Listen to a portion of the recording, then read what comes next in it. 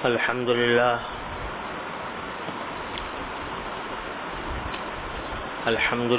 نحمده ونستعينه ونستغفره ونؤمن به ونتوكل عليه ونعوذ بالله من شرور أنفسنا ومن سيئات أعمالنا من يهده الله فلا مضل له ومن يضلله فلا هادي له وأشهد أن لا إله إلا الله وحده لا شريك له وأشهد أن سيدنا وسندنا ونبينا ومولانا محمدا عبده ورسوله صلى الله تعالى عليه وعلى آله وأصحابه وبارك وسلم تسليما كثيرا اما بعد حضرت ابو بکر صدیق رضی اللہ تعالی عنہ سے مروی ہے، فرمایا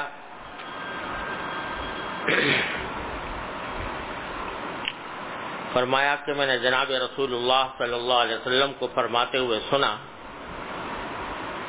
کہ اللہ سے عفو اور معافات کی دعا کرو، کیونکہ یقین کے بعد عافیت سے زیادہ بہتر کوئی چیز نہیں جو کسی کو عطا ہو۔ یہاں یہ حدیث قدر اختصار کے ساتھ ذکر کی گئی ہے۔ ترمذی میں یہ حدیث آئی ہے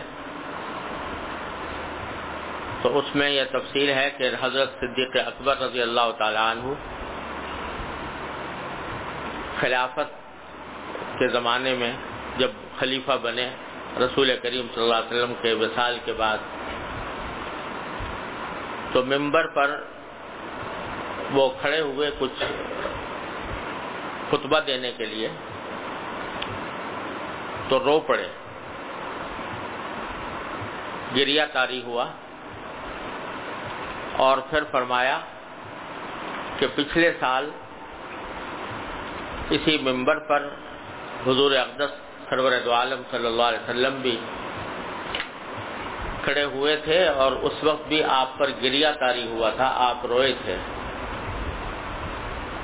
اور اس موقع پر آپ نے یہ ارشاد فرمایا تھا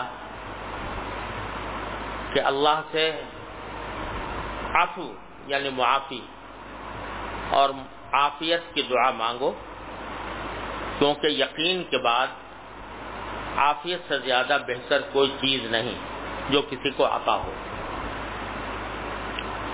یعنی نبی کریم سرور دو عالم صلی اللہ علیہ وسلم نے 3 چیزوں کا ذکر فرمایا کہ جو انسان کے لیے سب سے بڑی نعمت ہے، اللہ تبارک و تعالیٰ کی عطا ہے۔ سب سے پہلی چیز تو یقین، سب سے زیادہ قیمتی چیز اور سب سے زیادہ اہم چیز جو کسی بندے کو عطا ہوتی ہے وہ یقین ہے، یعنی اللہ تبارک و تعالیٰ پر یقین، اللہ کے رسول صلی اللہ علیہ وسلم پر یقین، مرنے پر یقین، مرنے کے بعد زندہ ہونے پر یقین، آخرت پر یقین، جنت اور دوزخ پر یقین۔ سب سے اعلیٰ دولت تو یہ ہے۔ اس کے بعد فرمایا کہ 2 اور نعمتیں ہیں جو یقین کے بعد سب سے زیادہ بڑی نعمت ہیں، اور ان کی دعا اللہ تعالیٰ سے مانگتے رہنا چاہیے۔ ایک عفو فرمایا، عفو یعنی معافی، اور دوسرے عافیت۔ اس کی تاکید فرمائی کہ ان چیزوں کی دعا اللہ تعالیٰ سے مانگتے رہا کرو۔ تو یہ 3 چیزیں جو ہیں جن کو نبی کریم سرور دو عالم صلی اللہ علیہ وسلم نے اللہ تبارک و تعالی کی سب سے زیادہ بہترین عطا قرار دیا، ان کو ذرا سمجھنے کی ضرورت ہے۔ اللہ تبارک و تعالی اپنے فضل و کرم سے ہمیں عطا فرمائے۔ پہلی چیز جو فرمائی یقین، ایمان نہیں فرمایا، اسلام نہیں فرمایا، بلکہ یقین۔ ان تینوں میں فرق ہوتا ہے۔ ایمان تو یہ ہے کہ آدمی نے دل میں عقیدہ رکھ لیا کہ اللہ ایک ہے، رسول کریم صلی اللہ علیہ وسلم اللہ کے آخری پیغمبر ہیں، مرنے کے بعد مجھے زندہ ہونا ہے، مجھے اللہ تبارک و تعالیٰ کے سامنے پیش ہونا ہے، عقیدہ رکھ لیا۔ اسلام یہ ہے کہ زبان سے اس کا اقرار کر لیا کہ میں مسلمان ہوں، ایمان لاتا ہوں۔ لیکن عام طور سے ہوتا یہ ہے، اللہ تعالیٰ ہم سب کی اصلاح فرمائے، کہ دل میں عقیدہ تو بے شک ہے کہ اللہ ایک ہے، اس بات کا بھی عقیدہ ہے کہ اللہ کے سامنے جواب دینا ہے، اس بات کا بھی عقیدہ ہے کہ آخرت آنے والی ہے اور اس میں ہم سے سوال ہوگا، اور اس بات کا بھی عقیدہ ہے کہ جنت آئے گی، جنت اچھے اعمال پر ملے گی اور دوزخ برے اعمال پر ملے گی، عقیدہ تو ہے۔ لیکن ایسا یقین جسے کہ آنکھوں سے دیکھ رہے ہوں، اور آنکھوں سے دیکھنے کے نتیجے میں دل میں ایسا پکا یقین پیدا ہو جائے کہ جو غیر متزلزل ہو، کسی بھی حالت میں اس یقین کے اندر کوئی کمی نہ آئے، یہ کیفیت ہے جس کا ذکر فرمایا نبی کریم صلی اللہ علیہ وسلم نے کہ یہ یقین سب سے بڑی دولت ہے۔ ہوتا کیا ہے، بزرگوں نے فرمایا کہ جب ہم ایمان لاتے ہیں، آمنت باللہ و ملائکتہ و کتبہ و رسولہ والیوم الآخر والقدر خیرہ و شرہ من اللہ تعالی والبعث بعد الموت، ایمان مفصل سب چیزوں پر ایمان لے آئے، تو الحمدللہ ایمان کا نور تو آ گیا دل میں۔ اگر سچے دل سے ایمان لائے تو ایمان کا نور تو آ گیا، الحمدللہ، اس پر بھی اللہ تعالیٰ کا شکر ادا کرنا چاہیے۔ لیکن ہوتا یہ ہے کہ اس نور کے اوپر کچھ ظلمتیں چھا جاتی ہیں۔ ایمان اصل میں ایک نور ہے، ایک روشنی ہے، وہ نور دل کے اندر آ تو گیا، لیکن اس کے اوپر کچھ ظلمتیں، کچھ تاریکیاں چھا جاتی ہیں۔ وہ کس طرح چھا جاتی ہیں کہ ہمارے نفس کی جو خواہشات ہوتی ہیں، نفس کی خواہشات، گناہ کرنے کا داعیہ، گناہ کرنے کا تقاضا، اور مادی منافع کے حصول، یہ خواہشات جو ہیں یہ بھی دل کے اندر ہی پیدا ہوتی ہیں۔ تو ایمان کا جو نور ہے بسا اوقات ان خواہشات کے نتیجے میں وہ دب جاتا ہے، اور خواہشات جو ہیں وہ ان کا بخار اوپر چھا جاتا ہے۔ اس لیے کہ اگر فرض کرو ایسا یقین پکا ہوتا کہ یہ عمل دوزخ میں لے جانے والا ہے، پکا یقین ہوتا کہ یہ عمل مجھے دوزخ میں لے جائے گا، یہ جہنم کی طرف جا رہا ہے، تو وہ عمل انسان کرتا۔ اگر وہ یقین ایسا ہوتا کہ اس کے دل میں پوری طرح مستقر ہوتا، چھایا ہوا ہوتا، اس کے خلاف کا تصور بھی نہ ہوتا، تو آدمی کو کسی برے کام کے کرنے کے وقت میں یہ یقین آتا کہ یہ دوزخ میں جانے والا میں نہیں کروں گا۔ لیکن ہوتا کیا ہے کہ چونکہ خواہشات نفس جو ہیں وہ چھا جاتی ہیں، اس کی وجہ سے بسا اوقات وہ ایمان کا نور مغلوب ہو جاتا ہے، اور مغلوب ہو کر پھر وہ خواہش غالب آ جاتی ہے اور گناہ پہ گزرتا ہے۔ یہ جو حدیث میں فرمایا کہ لا یزنی الزانی حین یزنی وہو مؤمن، جب کوئی شخص زنا کرتا ہے، جس وقت زنا کر رہا ہوتا ہے وہ مومن نہیں ہوتا۔ جس پر چوری کرنا ہوتا ہے مومن نہیں ہوتا. لا یسرق السارق ولا یسرق وهو مومن، حدیث میں مشہور حدیث ہے. کیا مطلب اس کا؟ وہ کافر ہو جاتا ہے؟ ایسا نہیں کہ کافر ہو جاتا ہے. مطلب یہی ہے کہ وہ ایمان کا نور جو اس کے دل میں تھا وہ مغلوب ہو جاتا ہے اور یہ خواہشات نفس اس کے اوپر غالب آ جاتی ہیں. وہ یقین اس درجے کا نہیں باقی رہتا جس درجے کا انسان کو گناہ سے روکنے کے لیے ضروری تھا. تو اس لیے نبی کریم سرور عالم صلی اللہ علیہ وسلم یہ فرما رہے ہیں کہ سب سے اعلیٰ دولت انسان کے لیے وہ یقین ہے. اللہ تعالیٰ کی ذات پر یقین، اس کی صفات پر یقین، اس کی قدرت کاملہ پر یقین، اس کی حکمت بالغہ پر یقین، اس کے سامنے جواب دہی پر یقین، آخرت میں اس کے سامنے پیش ہونے پر یقین، جنت پر یقین، جہنم پر یقین. یہ سب سے بڑی دولت ہے. سرکار دو عالم صلی اللہ علیہ وسلم فرما رہے ہیں اس سے بڑی کوئی اور دولت نہیں ہے. اور یہی وہ دولت تھی جو جناب نبی کریم سرور دو عالم صلی اللہ علیہ وسلم نے صحابہ کرام رضی اللہ تعالیٰ عنہ اجمعین کے رگ و پے میں پیوست کر.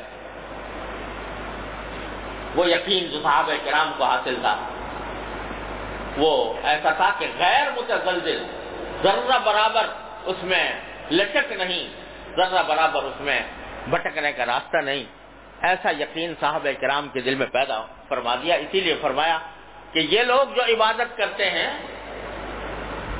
ان کی عبادت بعد میں آنے والوں کی عبادت اس کے پرکاہ کو بھی نہیں پہنچ سکتی. اگر کوئی صحابی ایک مد صدقہ کرتا ہے تو کوئی ان کے برابر دوسرا صدقہ کتنا بھی پہاڑ کے برابر بھی صدقہ کر دے ان کے صدقے کے برابر نہیں پہنچ سکتا. کیوں؟ اس لیے کہ یقین پختہ ہے صحابہ کرام. وہ یقین کہ ایک صحابی فرماتے ہیں، ایک مرتبہ روایت میں آتا ہے کہ صحابی نے عرض کیا رسول کریم صلی اللہ علیہ وسلم کہ یا رسول اللہ مجھے اللہ کا عرش ایسا نظر آتا ہے جیسے سامنے آنکھوں کے سامنے، اللہ تعالیٰ کا عرش مجھے آنکھوں کے سامنے نظر آتا ہے. جہاد ہو رہا ہے، لڑائی ہو رہی ہے اور صحابی کہہ رہے ہیں کہ مجھے اس پہاڑ کے پیچھے سے، احد کے پہاڑ کے پیچھے سے جنت کی خوشبو آ رہی ہے. وہ یقین جو آنکھوں کی طرح دیکھی ہوئی چیز کا یقین ہوتا ہے وہ یقین صحابہ کرام کے رگ و پے میں پیوست کر دیا. جو بات نبی کریم سرور دو عالم صلی اللہ علیہ وسلم کی زبان مبارک سے سن لی وہ پتھر کی لکیر ہو گئی، اس میں کوئی ادنا شک اور شبے کی گنجائش نہیں ہوئی.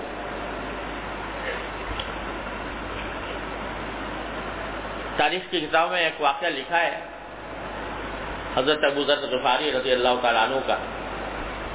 حضرت ابو ذر غفاری رضی اللہ عنہ صحابہ کرام میں درویش قسم کے بزرگ تھے اور بعض مسائل میں ان کو دوسرے صحابہ کرام سے کچھ اختلاف بھی تھا. وہ کہتے تھے کہ 3 دینار سے زیادہ کسی شخص کو اپنے پاس رکھنا حرام ہے اور اس کی تبلیغ بھی کرتے تھے. اس کی وجہ سے بعض اوقات دوسرے صحابہ سے کچھ رنجش بھی ہو جاتی تھی. تو حضرت عثمان رضی اللہ تعالیٰ عنہ نے ان سے فرمایا تھا کہ آپ یہاں شہر میں نہ رہو، شہر سے باہر ایک جگہ تھی ربضہ، وہاں جا کے اللہ اللہ کرو تاکہ لوگوں کے ساتھ مٹبھیڑ نہ ہو. تو وہاں جا کے رہنے لگے تھے. تو جب وہیں پر رہتے رہتے ان کی وفات کا وقت آیا تو وہ اپنے گھر میں تھے اپنی اہلیہ کے ساتھ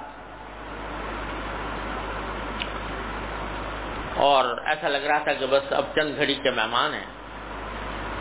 تو ان کی اہلیہ رونے لگی. تو پوچھا کہ کیوں رو رہی ہو؟ کہا کہ کیسے نہ رہوں، میرا شوہر رخصت ہو رہا ہے، میرا سرتاج رخصت ہو رہا ہے، رسول کریم صلی اللہ علیہ وسلم کا ایک بڑا صحابی رخصت ہو رہا ہے، ایک علم اس کے ساتھ جا رہا ہے، تو رو تو اور کیا کروں.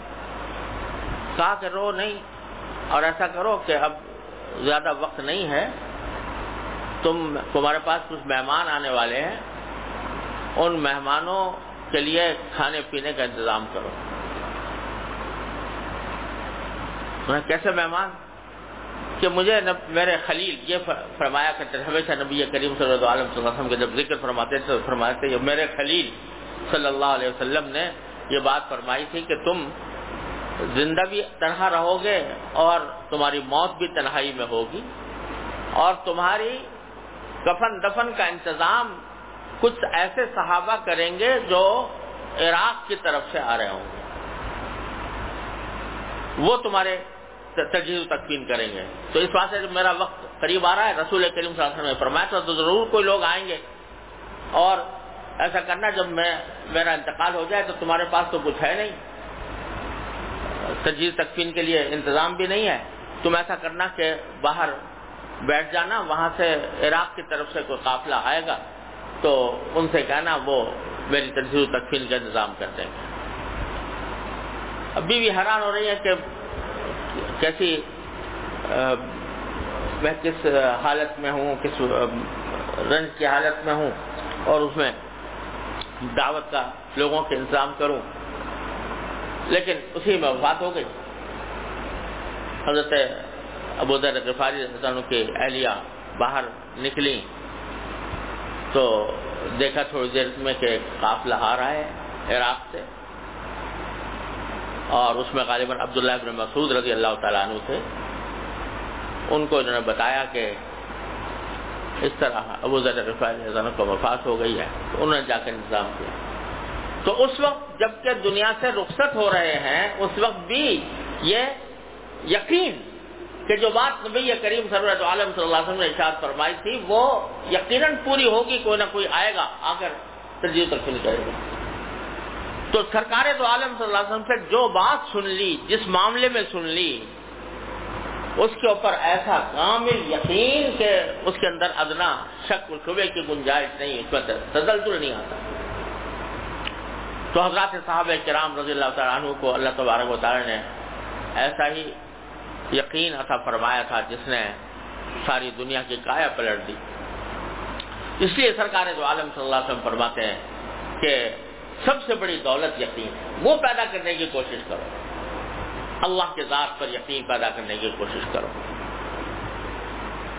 اور دوسری حدیث میں فرمایا کہ ایمان کامل اس وقت ہوتا ہے جب آدمی کو اپنے پاس جو کچھ ساز و سامان ہے اس سے زیادہ یقین اللہ تبارک و تعالیٰ کی قدرت اور اس کی عطا اور اس کی بخشش پر ہو، تب ایمان کامل ہوتا ہے۔ تو یہ یقین کامل جس کی سرکار دو عالم صلی اللہ علیہ وسلم نے فرمایا کہ سب سے بڑی دولت ہے، یہ ہے جس کو اللہ تبارک و تعالیٰ سے دعا مانگنی چاہیے کہ اللہ تعالیٰ ہمیں اپنے رحمت سے عطا فرمائے۔ اور اس کا راستہ جو ہے وہ اہل یقین کی صحبت ہے، جن کے دل اللہ تبارک و تعالیٰ کے یقین سے معمور ہیں، ان کی صحبت میں رہنا اور ان کے حالات پڑھنا، ان کے ملفوظات پڑھنا۔ لہٰذا سب سے زیادہ مؤثر چیز اس میں حضرات صحابہ کرام رضی اللہ تعالیٰ عنہ مجمعین کے حالات کا جاننا، اس کا مطالعہ کرنا اور اس کو پڑھنا پڑھانا۔ جتنا صحابہ کرام کے حالات سے آدمی قریب ہوگا اتنا ہی انشاءاللہ صحابہ کرام کے یقین کا حصہ اس کی طرف منتقل ہوگا۔ اللہ تعالیٰ اپنی رحمت سے، اپنے فضل و کرم سے ہم سب کو اس یقین کی دولت سے مالا مال فرما دے۔ یہ جب پیدا ہو جاتا ہے تو ہزار دنیا کی خواہشیں سامنے آئیں، ہزار دنیا کی مصائب سامنے آئیں، لیکن جب اللہ تعالیٰ کی ذات پر یقین ہوتا ہے تو پھر اس کے بعد سب چیزیں ہیچ ہو جاتی ہیں، کوئی خواہش انسان کے اوپر غلبہ نہیں پاتی، اور کوئی مصیبت انسان کو مصیبت نہیں معلوم ہوتی جب اس کو یہ پتا ہو کہ میرے اللہ میرے ساتھ جو کچھ کر رہا ہے وہی برحق ہے، وہی حکمت پر مبنی ہے۔ اسی لیے دعا فرمائی نبی کریم صلی اللہ علیہ وسلم نے کہ اصل کا یقیناً صادقہ، اے اللہ میں آپ سے سچا یقین مانگتا ہوں، حتی لا احب تعجیل ما اخرت ولا تاخیر ما عجلت، ایسا یقین کہ جس چیز کے دینے میں کچھ دیر کی ہے اس کو جلدی کرنے کا نہ میں مانگوں، اور جس میں جلدی کر دیا اس کو تاخیر سے نہ مانگوں. تو جو آپ کی تقدیر میں آپ نے میرے لیے لکھا ہے اس کو میں برحق سمجھوں اور اس کے اوپر مجھے یقین کامل ہو. تو ہے تو بھائی یہ بات کہہ تو دی میں نے اور سن لی آپ نے، لیکن حقیقت میں یہ حاصل ہوتی ہے اہل یقین کی صحبت سے، اور خاص طور سے حضرات صحابہ کرام رضی اللہ تعالی عنہم اجمعین کے حالات کو پڑھنے. حضرت خبیب رضی اللہ تعالی عنہ صحابی ہیں، کافروں نے قید کر لیا اور ان کو قتل کرنے کا تقریباً فیصلہ ہو چکا. قید میں ہیں، کافروں کے قید میں ہیں، اور اسی میں حدیث میں بخاری کی حدیث میں آیا ہے کہ جن لوگوں کے قید میں تھے ان کا بچہ ان کے پاس آ گیا. اس حالت میں ان کے ہاتھ میں اس طرح تھا، کچھ بال صاف کرنے کے لیے اس طرح لیا ہوا تھا. بچہ آ گیا تو وہ جو جن کے قید میں تھے وہاں پر ایک خاتون تھی، اس کو یہ ڈر ہوا کہ کہیں یہ میرے بچے کو اس طرح سے قتل نہ کر دیں. تو حضرت خبیب رضی اللہ تعالیٰ عنہ نے فرمایا کہ تمہیں یہ ڈر لگ رہا ہے کہ میں اس بچے کو قتل کر دوں گا، میں ایسا کام نہیں کرتا. حالانکہ ان کے لیے بہترین موقع تھا کہ اس کو یرغمال بنا کے اور اپنی رہائی حاصل کر لیتے، لیکن وہ صحابی تھے نبی کریم سرور دو عالم صلی اللہ علیہ وسلم کہ جنہوں نے سن رکھا تھا نبی کریم صلی اللہ علیہ وسلم کی زبان مبارک سے کہ بچے کو قتل کرنا جائز نہیں ہے، ورنہ بڑا آسان تھا اپنی رہائی حاصل کرنا. بچے کو غلامال بناتے کہ اس کو قتل کر دوں گا ورنہ مجھے رہائی دو. لیکن صحابی نے یہ عمل نہیں کیا. پتہ نہیں آج کل لوگ جو ہیں جہاد کے نام پر پتہ نہیں بچوں کو قتل کرنے اور عورتوں کو قتل کرنے کا جواز کہاں سے حاصل کرتے ہیں. یہ صحابی ہیں جنہوں نے یہ کیا. اور جب موت کا وقت، ان کو سولی دینے کا، قتل کرنے کا وقت آیا تو یہ کہا کہ مجھے اگر اجازت ہو 2 رکعتیں پڑھ لوں. 2 رکعتیں پڑھی اور فرماتے ہیں کہ اس میں نے جلدی پڑھی. ورنہ آدمی سوچتا ہے کہ بھائی دنیا اللہ تعالیٰ کے پاس جا رہا ہوں تو ذرا خوب اچھی طرح اہتمام کے ساتھ خضوع سے دیر لگا کر نماز پڑھوں. فرمایا کہ نہیں، میں نے جلدی اس لیے کی تاکہ یہ نہ سمجھیں کہ میں موت سے ڈر کر میں رکعتیں دیر سے پڑھ رہا ہوں. مختصر رکعتیں پڑھی اور پھر یہ شعر پڑھے کہ وَلَسْتُ أُبَالِي حِينَ أُقْتَلُ مُسْلِمًا عَلَىٰ أَيِّ شِقٍّ كَانَ لِلَّهِ مَصْرَعِي، کہ مجھے پرواہ نہیں ہے، مجھے کسی بھی کروٹ پہ اٹھا کر یہ مجھے قتل کر دیں، لیکن مجھے اس کا الحمدللہ اطمینان ہے کہ جو کچھ میری موت آ رہی ہے تو وہ اللہ کے لیے ہو رہی. وَلَسْتُ أُبَالِي حِينَ أُقْتَلُ مُسْلِمًا عَلَىٰ أَيِّ شِقٍّ كَانَ لِلَّهِ مَصْرَعِي. تو اللہ تبارک و تعالیٰ نے یہ یقین کہ میں ٹھیک ہے موت سامنے نظر آ رہی ہے، لیکن موت سے زیادہ موت کے بعد کا منظر نظر آ رہا ہے کہ اللہ کے لیے ہوا ہے، لہذا اللہ تبارک و تعالیٰ میرا کس طرح استقبال فرمائیں گے. اللہ تبارک و تعالیٰ یہ دولت، اس کا کچھ حصہ ہمیں اپنی رحمت سے عطا فرما دے. راستہ اس کا کیا ہے؟ 2 راستے. ایک اہل یقین کی صحبت اور ان کے حالات کو پڑھنا، اس سے ان کو اپنے دلوں میں بٹھانا، حضرات صحابہ کرام کے حالات. اور دوسرے اللہ تعالیٰ سے دعا. خود رسول کریم صلی اللہ علیہ وسلم نے تلقین فرمائی، اللہم انی اسألک یقینا صادقا، اے اللہ میں سچا یقین آپ سے مانگتا ہوں. اپنے دعاؤں میں اس کو شامل کریں. یا اللہ ہمیں پکا یقین عطا فرما دیجیے اپنی ذات پر، اپنے صفات پر، اپنے آپ کے سامنے پیشی پر، ہر چیز پر یقین. جو ایمانیات ہیں ان سب پر ایسا یقین پیدا فرما دیجیے کہ جو ہمارے دل پر چھا جائے، دل پر ہمارے خواہشات کا دھواں مسلط ہے، اس دھوئیں کے نتیجے میں ایمان کا نور نیچے دبا ہوا ہے. اے اللہ اپنے فضل و کرم سے اس ایمان کے نور کو غالب کر دیجئے، یقین کے ذریعے غالب فرما دیجئے اور خواہشات کے دھوئیں کو مغلوب کر دیجئے، ختم کر دیجئے. اللہ تعالیٰ اپنی رحمت عطا فرمائے. تو ایک چیز تو یہ فرمائی اس حدیث میں کہ یقین سب سے بڑی دولت ہے. پھر فرمایا یقین کے بعد کوئی عطا اللہ تعالیٰ کی عفو یعنی معافی اور عافیت سے اعلیٰ نہیں ہے. ایک عفو یعنی معافی،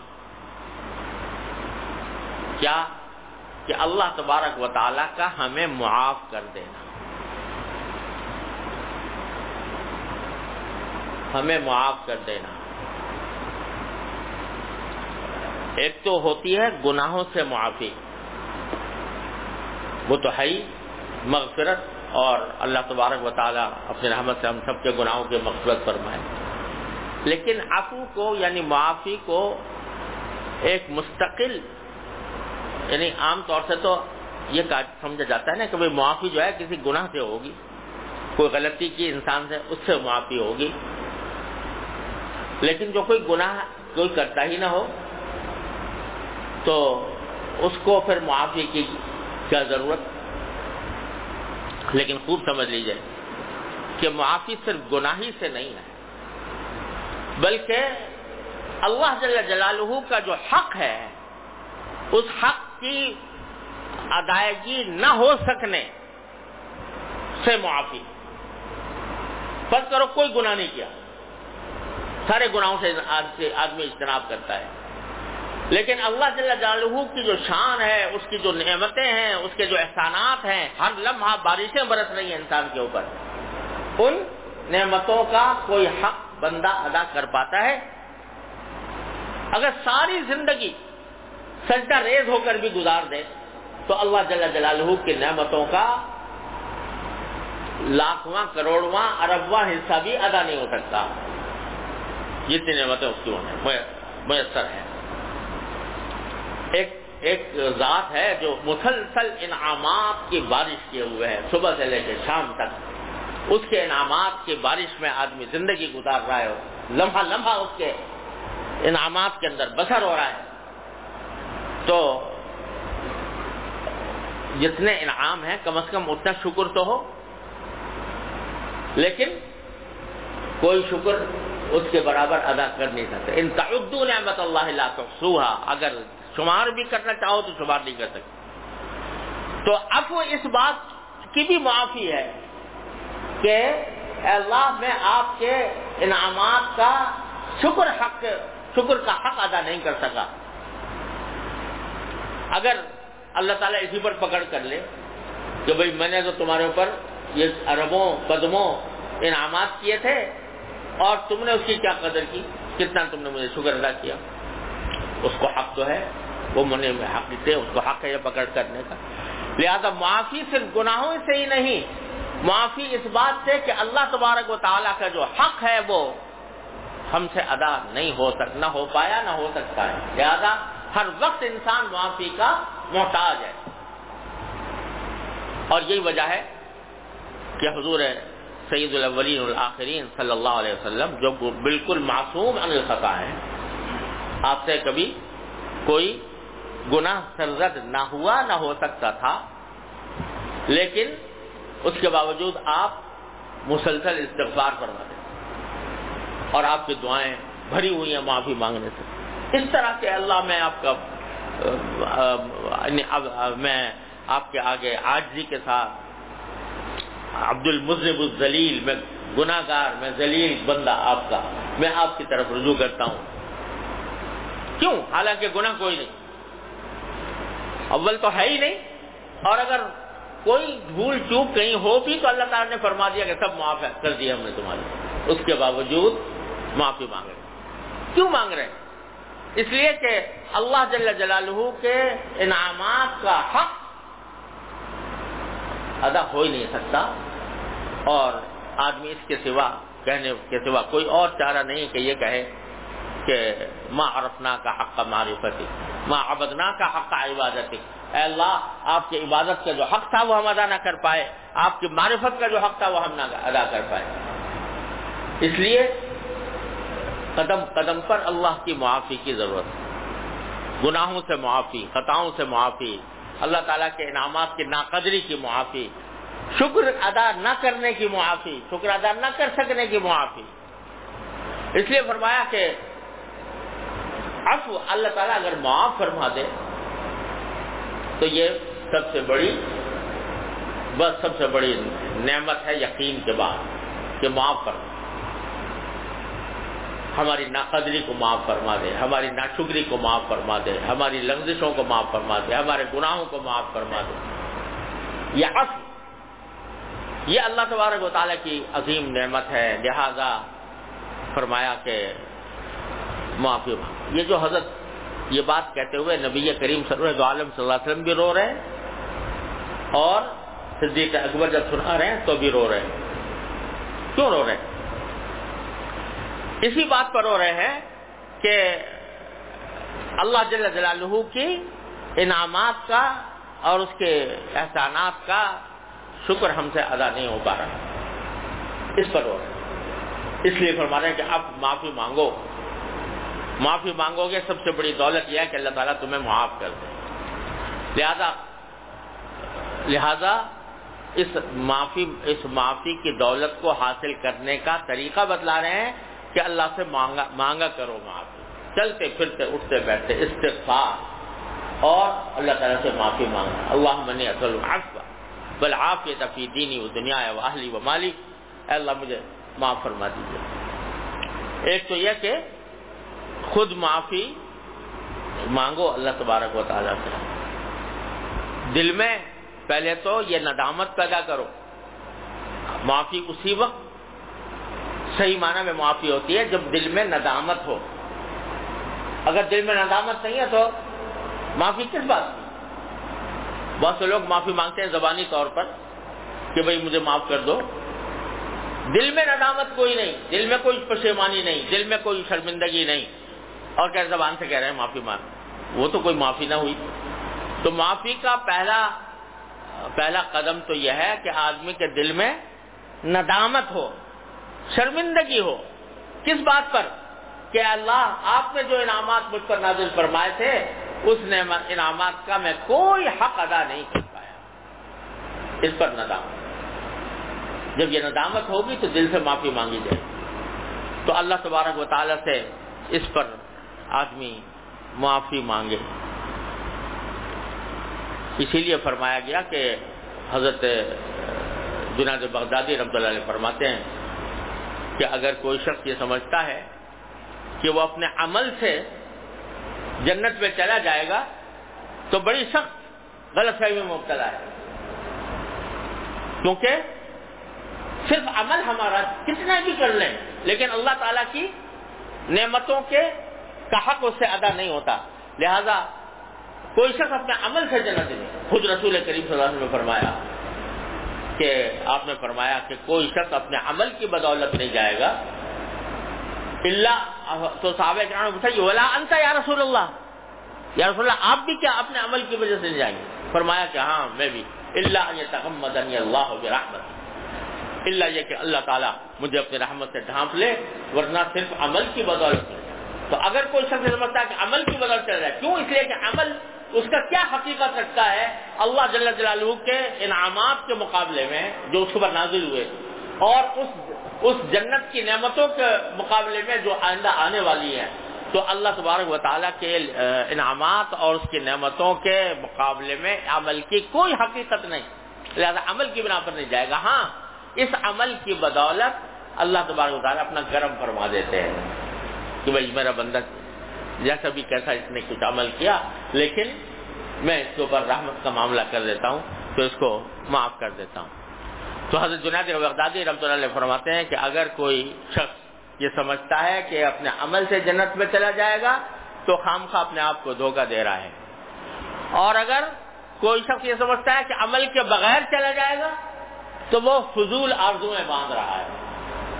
عمل پھر بھی کرنا ہوگا، اگرچہ وہ عمل بذات خود اس بات کا مستحق نہیں کہ اللہ تعالیٰ اس کو معاف کر کے جنت میں بھیج دے، لیکن راستہ یہی ہے کہ اللہ تعالیٰ عام طور پر اس پر فضل فرماتے ہیں جو اپنی استطاعت کے مطابق عمل کرتا ہے اللہ کے حکم کے مطابق۔ تو بھائی ایک تو یہ کہ ندامت ہو اس بات کی کہ ہم کہاں، اللہ تعالیٰ کی نعمتیں کہاں، ہمارا عمل کہاں اور اللہ تعالیٰ کی نعمتیں کہاں، تو یہ اللہ تعالیٰ معافی فرما دے ہمیں اور ہماری اس ناقدری کو، ناشکری کو، ہماری کوتاہیوں کو معاف فرما دے، یہ ہماری دل میں ندامت ہو اور پھر اللہ تعالیٰ سے مانگ، اللہم انی اسألک العفو والعافیہ، اے اللہ ہم آپ سے عفو مانگتے ہیں، عافیت مانگتے ہیں۔ ایک تو یہ، دوسرا یہ کہ اللہ تبارک و تعالیٰ کی معافی حاصل کرنے کا ایک اہم ذریعہ جو قرآن و حدیث نے بتایا وہ یہ کہ تم دوسروں کو معاف کرنے کی عادت ڈالو، تم دوسروں کو معاف کرنے کی عادت ڈالو۔ کسی نے تمہارے ساتھ زیادتی کی ہے، کسی نے تمہارا حق چھینا ہے، کسی نے تمہارے ساتھ برائی کی ہے، تو تمہیں حق تو ہے، شریعت نے حق دیا ہے اس سے انتقام لینے کا، بدلہ لینے کا، جتنی برائی اس نے کی ہے اتنی تم بھی کر لو، جائز ہے۔ لیکن قرآن و حدیث نے فضیلت اس کی بیان کی ہے کہ بدلہ نہ لو، معاف کر دو، معاف کر دو۔ جب یہ کام بندہ کرتا ہے تو اللہ تعالیٰ فرماتے ہیں جب میرا بندہ اپنے صاحب حق کو معاف کرتا ہے تو میں تو زیادہ اس بات کا حقدار ہوں کہ میں اس کو معاف کروں۔ اور کیسے پیارے انداز میں قرآن کریم نے فرمایا، حضرت جب صدیقہ عائشہ رضی اللہ تعالیٰ عنہ، اللہ تعالیٰ ان کے درجات میں پہم ترقی عطا فرمائے، رضی اللہ تعالیٰ عنہ، جب ان کے خلاف منافقین نے پروپیگنڈا کیا اور بڑا ہی بیہودہ پروپیگنڈا کیا جس کا کوئی تصور ام المومنین سے ہو نہیں سکتا تھا، تو بعض سیدھے سادے مسلمان بھی اس پروپیگنڈے کی جال میں آ گئے۔ ان میں سے ایک صاحب تھے حضرت مصطح ابن اساسہ رضی اللہ تعالیٰ عنہ، جو حضرت صدیق اکبر کے رشتے دار بھی تھے، اور حضرت صدیق اکبر رضی اللہ تعالیٰ عنہ ان کی باقاعدہ کفالت کرتے تھے، ان کو بہت پیسے دیا کرتے تھے، ان کا خیال رکھتے تھے۔ لیکن جب یہ پروپیگنڈا حضرت عائشہ صدیقہ رضی اللہ عنہ کے خلاف منافقین کا ہوا تو وہ بھی بیچارے سیدھے سادے تھے، اس جال میں آ گئے، انہوں نے بھی کچھ ایسے کلمات کہہ دیے جو اس پروپیگنڈے کی تائید میں تھے۔ ظاہر ہے صدیق اکبر رضی اللہ عنہ کو غصہ آنا ایک طبی بات تھی کہ ایک جھوٹا پروپیگنڈا، میں اس آدمی کے ساتھ اتنا احسان کر رہا ہوں، صلہ رحمی کرتا ہوں، اس کے خیالات کا خیال رکھتا ہوں، اور یہ میری بیٹی کے خلاف اس طرح کے پروپیگنڈے کا ایک حصہ بن گیا۔ تو غصہ آیا صدیق اکبر رضی اللہ عنہ کو، اور کوئی سزا تو نہیں دی، لیکن جو ان کے ساتھ صلہ رحمی کا معاملہ کیا کرتے تھے، پیسے ویسے ان کی جو کفالت کرتے تھے، کہا کہ آج سے میں اس کو نہیں کروں۔ اب ان کو پورا حق تھا صدیق اکبر رضی اللہ عنہ کو اس بات کا، ان کے ذمہ کوئی فرض نہیں تھا کہ ان کی ضرور کفالت کریں، اور یہ بھی حق کوئی ضروری نہیں تھا کہ وہ ان کے جرم کو معاف کر دیں۔ وہ اگر کوئی اس سے بدلہ لینا چاہتے، بدلہ بھی نہیں لیا، کوئی یعنی سزا بھی نہیں دی، لیکن صرف اتنا کیا کہ جو احسان کر رہے تھے اس احسان کا سلسلہ موقوف کر دیا۔ قرآن کریم کے آیت نازل ہو گئی، وَلَا يَأْتَلِ أُولُو الْفَضْلِ مِنْكُمْ وَالسَّعَةِ أَنْ يُؤْتُوا أُولِي الْقُرْبَى۔ کیا عجیب حضرت صدیق اکبر کے بارے میں آیت نازل ہوئی ہے۔ تو جو لوگ فضیلت رکھنے والے ہیں اور کشادگی رکھنے والے ہیں وہ اس بات میں کوتاہی نہ کریں کہ اپنے رشتہ داروں کو جو دیا کرتے تھے اس سے باز آ جائیں۔ وَلَا يَأْتَلِ أُولُو الْفَضْلِ وَالسَّعَةِ أَنْ يُؤْتُوا أُولِي الْقُرْبَى۔ اور لفظ بھی کیا استعمال کیا، وَلَا يَأْتَلِ، یہ نہیں فرمایا کہ دینا بند نہ کریں، نہیں، کوتاہی بھی نہ کریں، جتنا پہلے دے رہے تھے اس میں کوئی کمی بھی نہ کریں، کوئی کوتاہی نہ کریں، جس طرح پہلے دیا کرتے تھے اس طرح دیں۔ پھر کیا پیارا جملہ ارشاد فرمایا، أَلَا تُحِبُّونَ أَن يَغْفِرَ اللَّهُ لَكُمْ۔ کیا تم یہ پسند نہیں کرتے کہ اللہ تمہاری مغفرت کر دے؟ کیا اس بات کو پسند نہیں کرتے کہ اللہ تعالیٰ تمہیں معاف فرما دے؟ اگر یہ چاہتے ہو اور پسند کرتے ہو کہ اللہ تمہیں معاف کرے تو تم بھی دوسروں کو معاف کرو۔ أَلَا تُحِبُّونَ أَن يَغْفِرَ اللَّهُ لَكُمْ۔ قرآن شریف میں جگہ جگہ وَلْيَعْفُوا وَلْيَصْفَحُوا، معاف کر دو، درگزر کر دو، برائی کا بدلہ اچھائی سے دو۔ فرمایا کہ صلہ رحمی کرنے والا وہ نہیں ہے جو بدلہ کرے، کہ دوسرا اگر میرے ساتھ اچھائی کرے گا تو میں اس کے بدلے میں اس کے ساتھ اچھائی کروں گا، بلکہ وہ ہے کہ جو دوسرا تو اس کی قطع رحمی کر رہا ہے اور یہ اس کے جواب میں صلہ رحمی کرتا ہے. ادفع باللتی ہی احسن السیئہ، برائی کی مدافعات اچھائی سے کرو. فاذا الذی بینک وبینہ عداوۃ کأنہ ولی حمیم، تو اس کا نتیجہ یہ ہوگا کہ تمہارے ساتھ جس کی دشمنی ہے وہ تمہارا جگری دوست بن جائے گا. لیکن فرمایا وما یلقاها الا الذین صبروا، یہ صفت ہر ایک کو حاصل نہیں ہوتی، اسی کو حاصل ہوتی ہے جس نے اللہ تبارک و تعالیٰ کی خاطر اپنے نفس کو باندھا ہوا ہو، اللہ تعالیٰ کی اطاعت میں باندھا ہوا ہو. ولا یلقاها الا ذو حظ عظیم، اور وہی کرتا ہے، اسی کو یہ نعمت عطا ہوتی ہے جو بڑا نصیب والا ہوتا ہے. تو یہ بات کہ بھئی دوسروں کو معاف کرو گے تو اللہ تبارک و تعالیٰ تمہیں معاف کرے گا. حدیث میں آتا ہے کہ رسول کریم سرور عالم صلی اللہ علیہ وسلم نے ارشاد فرمایا کہ پچھلی امتوں میں سے ایک شخص تھا، اس کو ملائکہ جو ہیں وہ اس کی روح قبض کرنے کے لیے آئے اور روح قبض کر کے لے گئے. تو اس سے پوچھا کہ تم نے کوئی اپنی زندگی میں نیکی بھی کی ہے، کوئی اچھا کام کیا ہے؟ تو اس شخص نے کہا کہ اور تو مجھے کوئی اپنی نیکی یاد نہیں آ رہی، لیکن اتنی بات ہے کہ میں تجارت کیا کرتا تھا، لوگوں پر میری رقمیں آ جاتی تھیں، قرضہ ہو جاتا تھا دین ادھار میں، تو میں لوگوں سے تجاوز کیا کرتا تھا، یعنی درگزر کرتا تھا. اور جو کوئی اگر تنگ دست ہوتا تھا تو اس کو مہلت دے دیتا تھا، اور کوئی اگر تنگ دست نہ بھی ہوتا کچھ تو اس کے ساتھ درگزر کا معاملہ کرتا تھا، بھائی کل نہیں پرسوں دے دینا، پرسوں نہیں پھر دے دینا. تو اور کبھی لوگوں کو معاف بھی کر دیا کرتا تھا. تو جب اس نے یہ بات کہی تو اللہ تبارک و تعالیٰ نے فرشتوں سے فرمایا کہ یہ بندہ میرے بندوں کو معاف کرتا تھا تو میں اس بات کا زیادہ حقدار ہوں کہ میں اس کو معاف کر دوں. چنانچہ اللہ تبارک و تعالیٰ نے اس کو معاف کر دیا.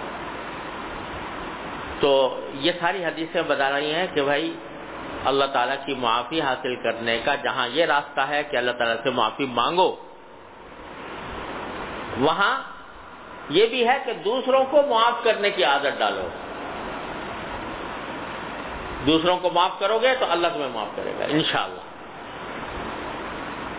تیسری چیز جو اس حدیث میں ارشاد فرمائی وہ عافیت، کہ جو بڑی نعمت ہے اللہ تعالیٰ کی سب سے بڑی عطا ہے اور اس سے مانگنی چاہیے، وہ عافیت ہے. اس کی بھی حدیث میں بڑی تاکید آئی ہے عافیت اللہ تعالیٰ سے مانگنے کی.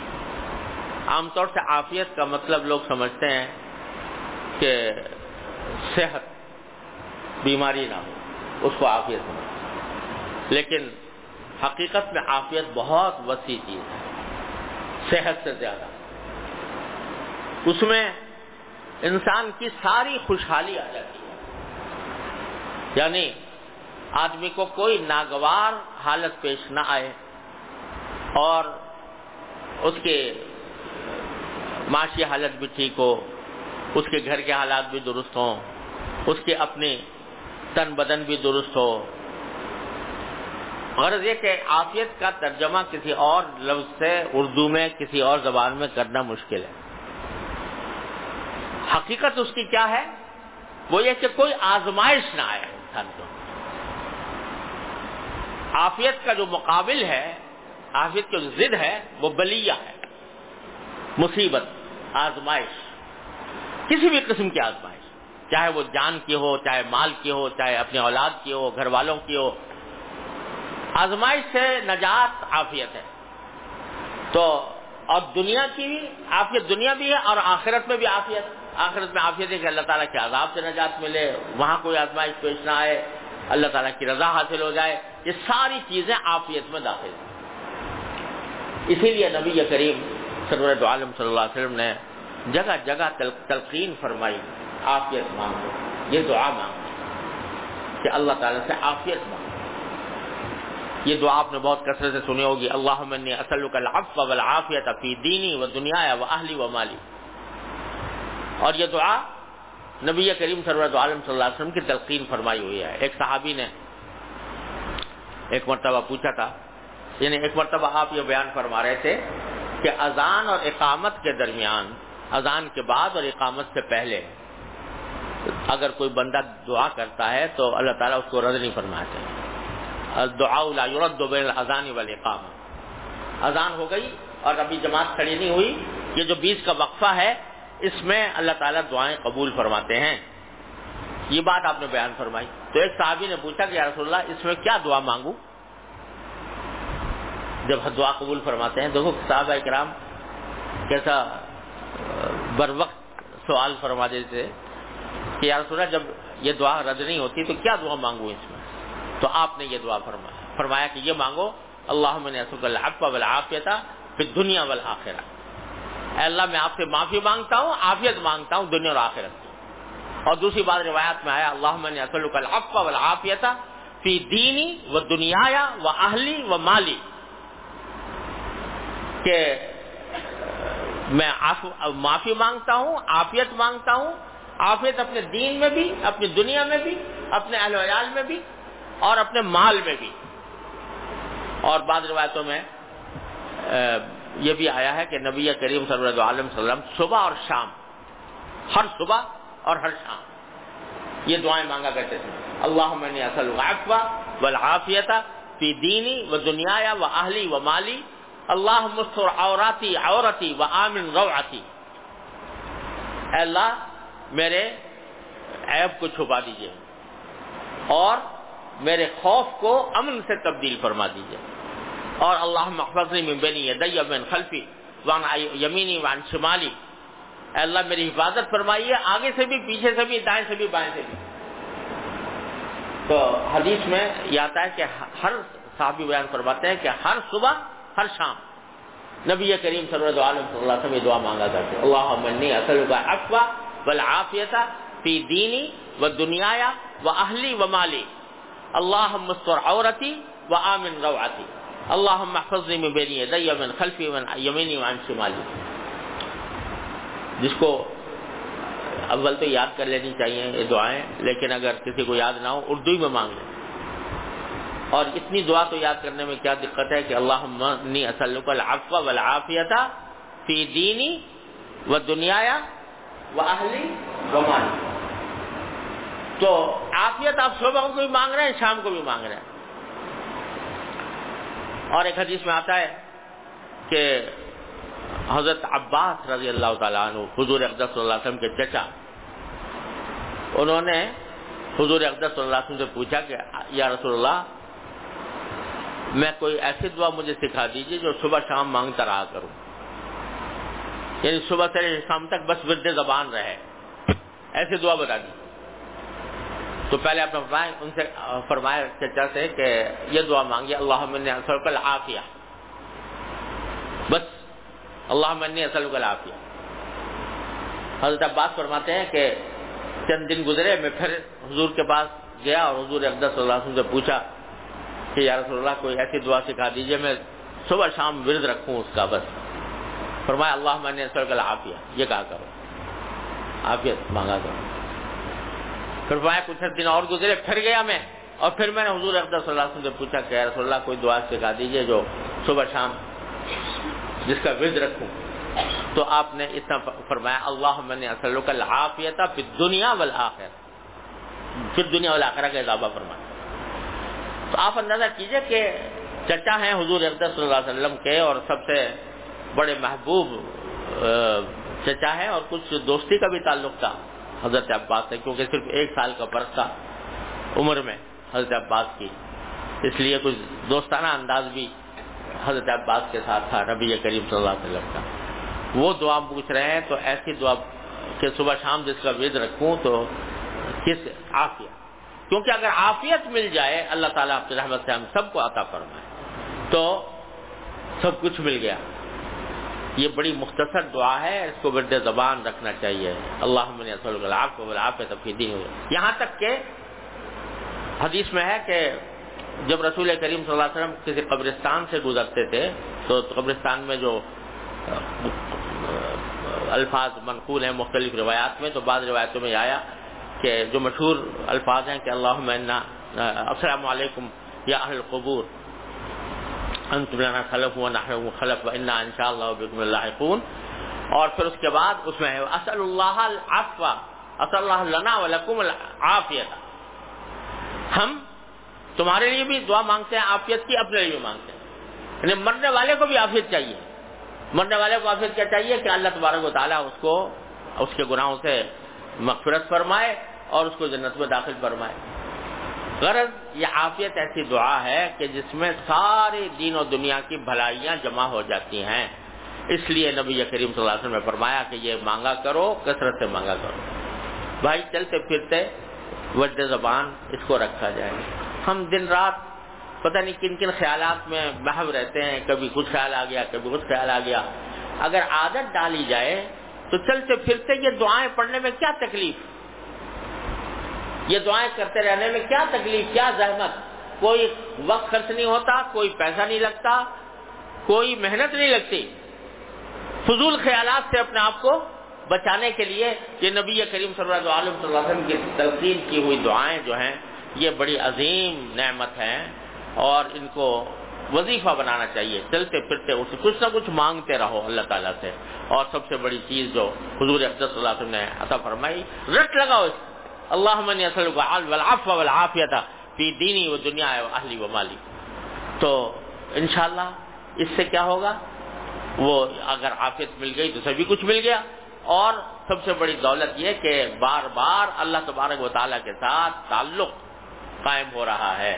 جتنا زیادہ بندہ مانگے گا اللہ تعالیٰ سے اتنا ہی زیادہ اللہ تعالیٰ کے ساتھ تعلق مضبوط ہوگا.